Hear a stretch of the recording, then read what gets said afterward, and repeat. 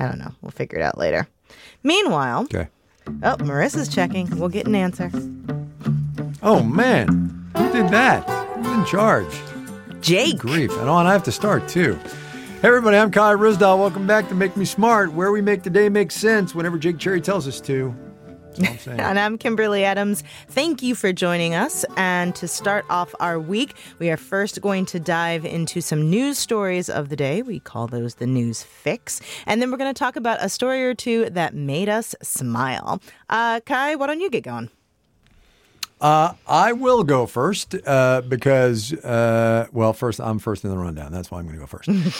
So here's a random thing.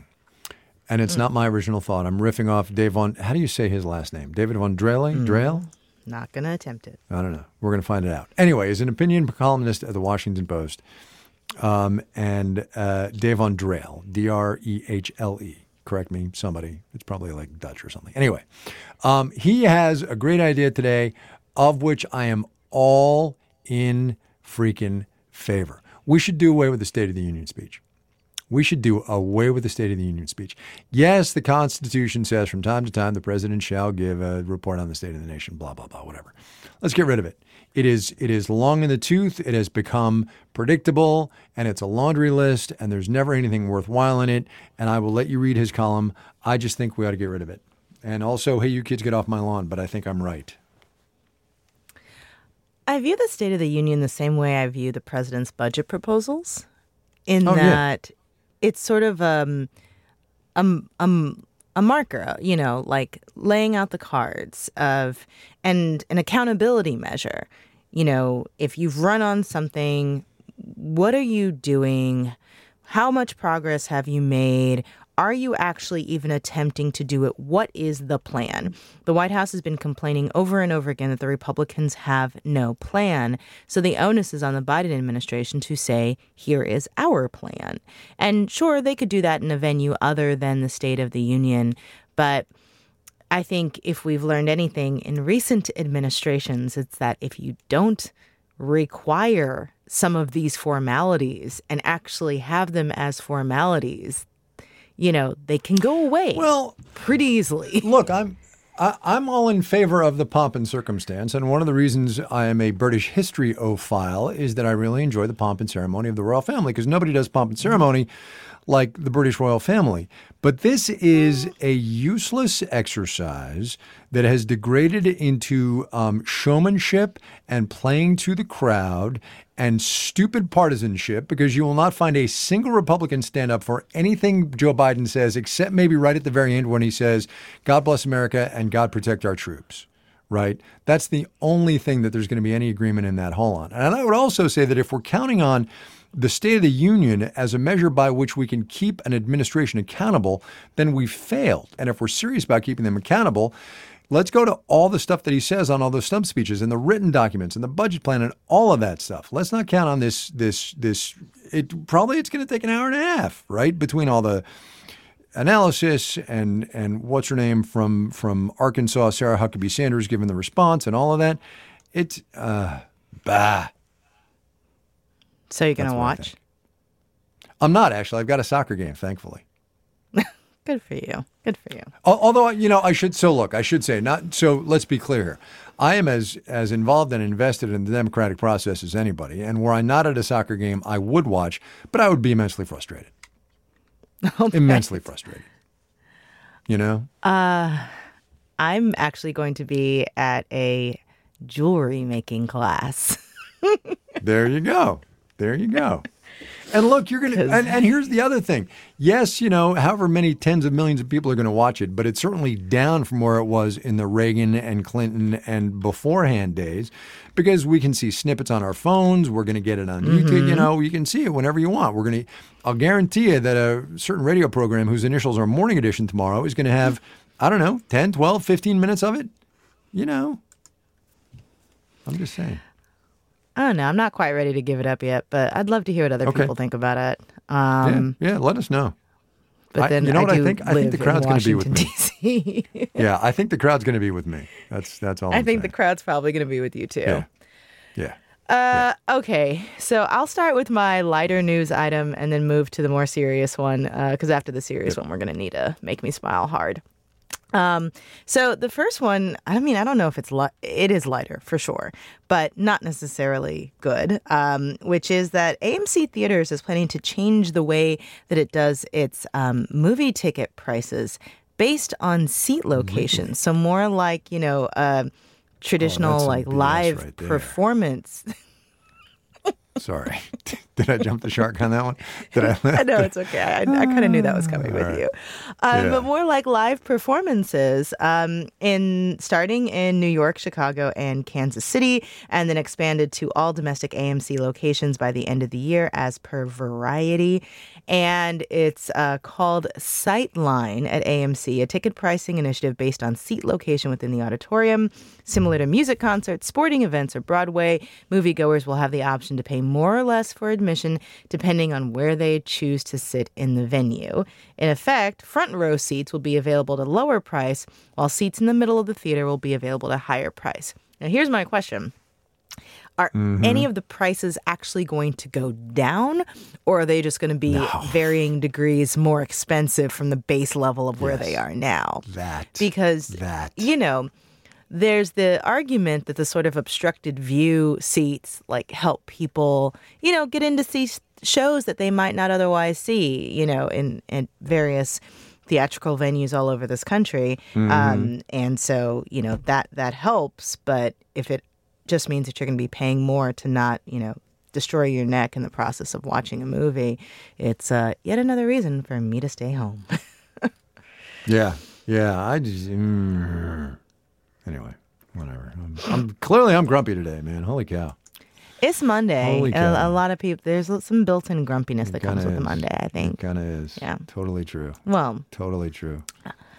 All right. There's no easy pivot to this one, which is the awful, awful earthquake in Turkey and Syria. I mean, especially those folks in Syria did not need anything else happening to them. My goodness. But, when I saw the death toll numbers, which just keep going up, I was really shocked. And, you and I have both, lived and covered a lot of natural disasters. But this is just so bad. I mean, when I walked in here, the last I saw was something like 3,700 people have been acknowledged to be killed so far. It's probably going to go up. And Reuters has this explanation of why this quake was so bad. And sure, some of it has to do with the way that buildings are put together and infrastructure and, how quickly you can get help when something goes wrong. But it also has to do with the type of fault line that this is on. And I was really kind of horrified to read in this piece, and I'm just going to read from Reuters here. The East Anatolian Fault is a strike-slip fault. In those, solid rock plates are pushing up against each other across a vertical fault line, building stress until one finally slips in a horizontal motion, releasing a tremendous amount of strain that can trigger an earthquake. The San Andreas Fault in California is perhaps the world's most famous strike-slip fault, with scientists warning a catastrophic quake is long overdue.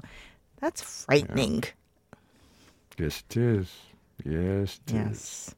But, I feel so bad for those people. It's going to be a hard couple of weeks and months, and just the level of destruction. It reminds me of the tsunami in Indonesia, which I know killed far, far more people. But just when you look at sort of that instant and sudden and complete destruction and just the shock initially, I still to this day haven't wrapped my head around that high of a death toll so quickly from that.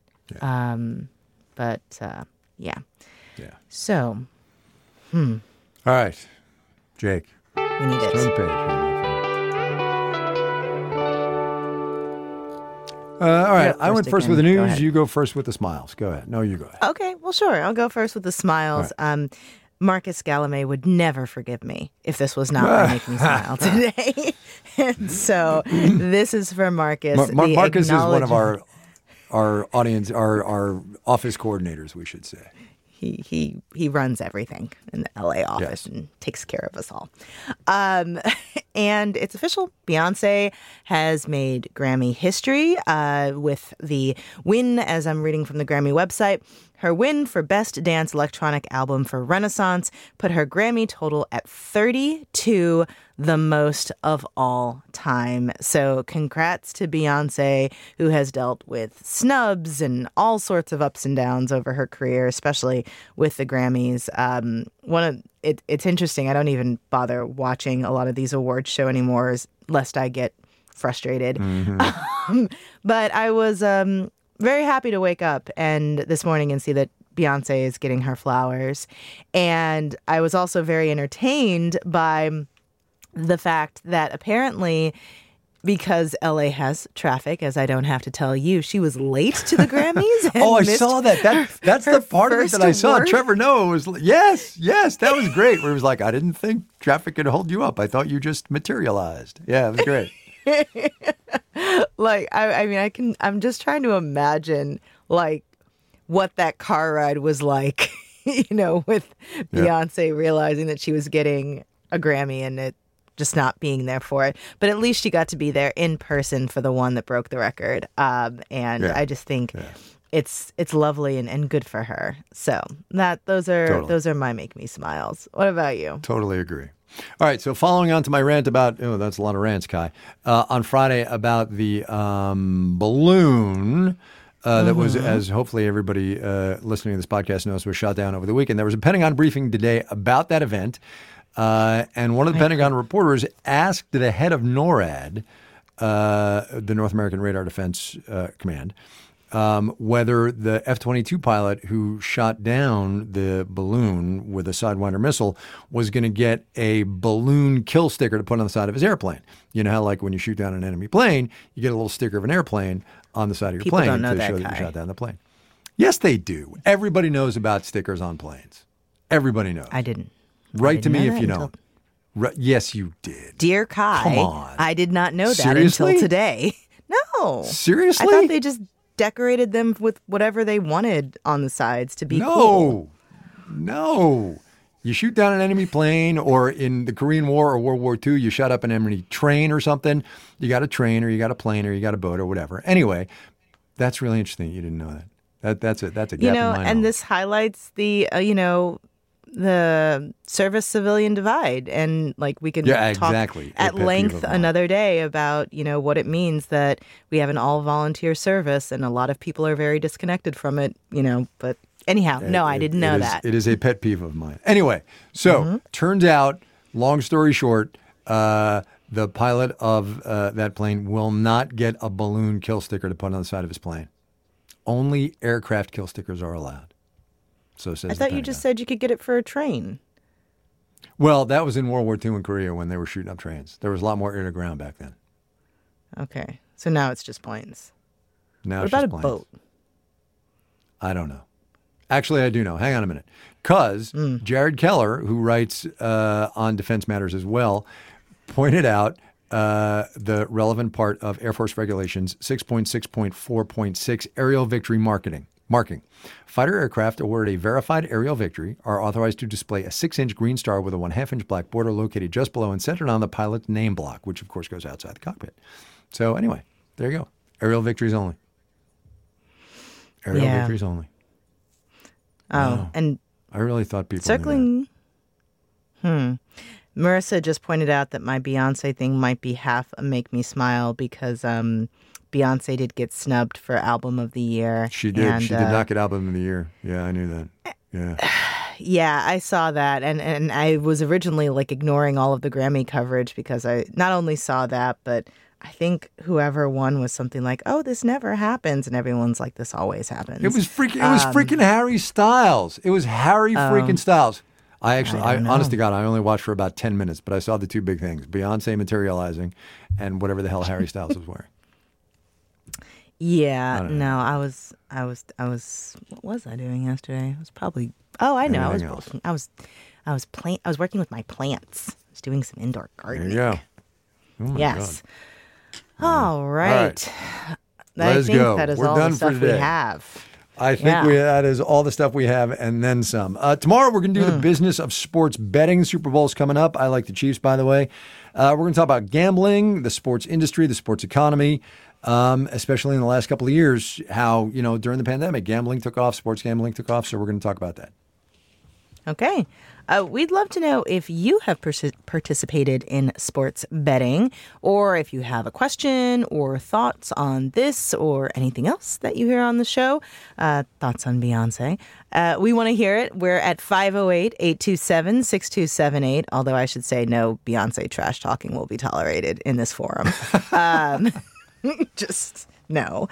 508-827-6278 or 508-UB-SMART. You can also email us at makemesmart@marketplace.org.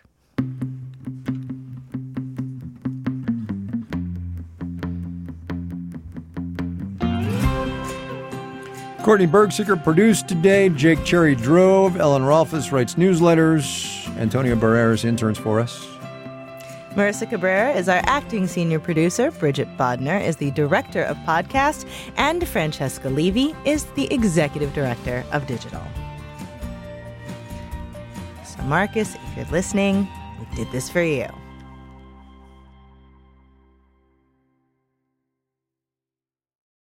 Jon Stewart is back in the host chair at The Daily Show, which means he's also back in our ears on The Daily Show Ears Edition podcast. The Daily Show podcast has everything you need to stay on top of today's news and pop culture. You get hilarious, satirical takes on entertainment, politics, sports, and more from Jon and the team of correspondents and contributors. The podcast also has content you can't get anywhere else, like extended interviews and a roundup of the weekly headlines.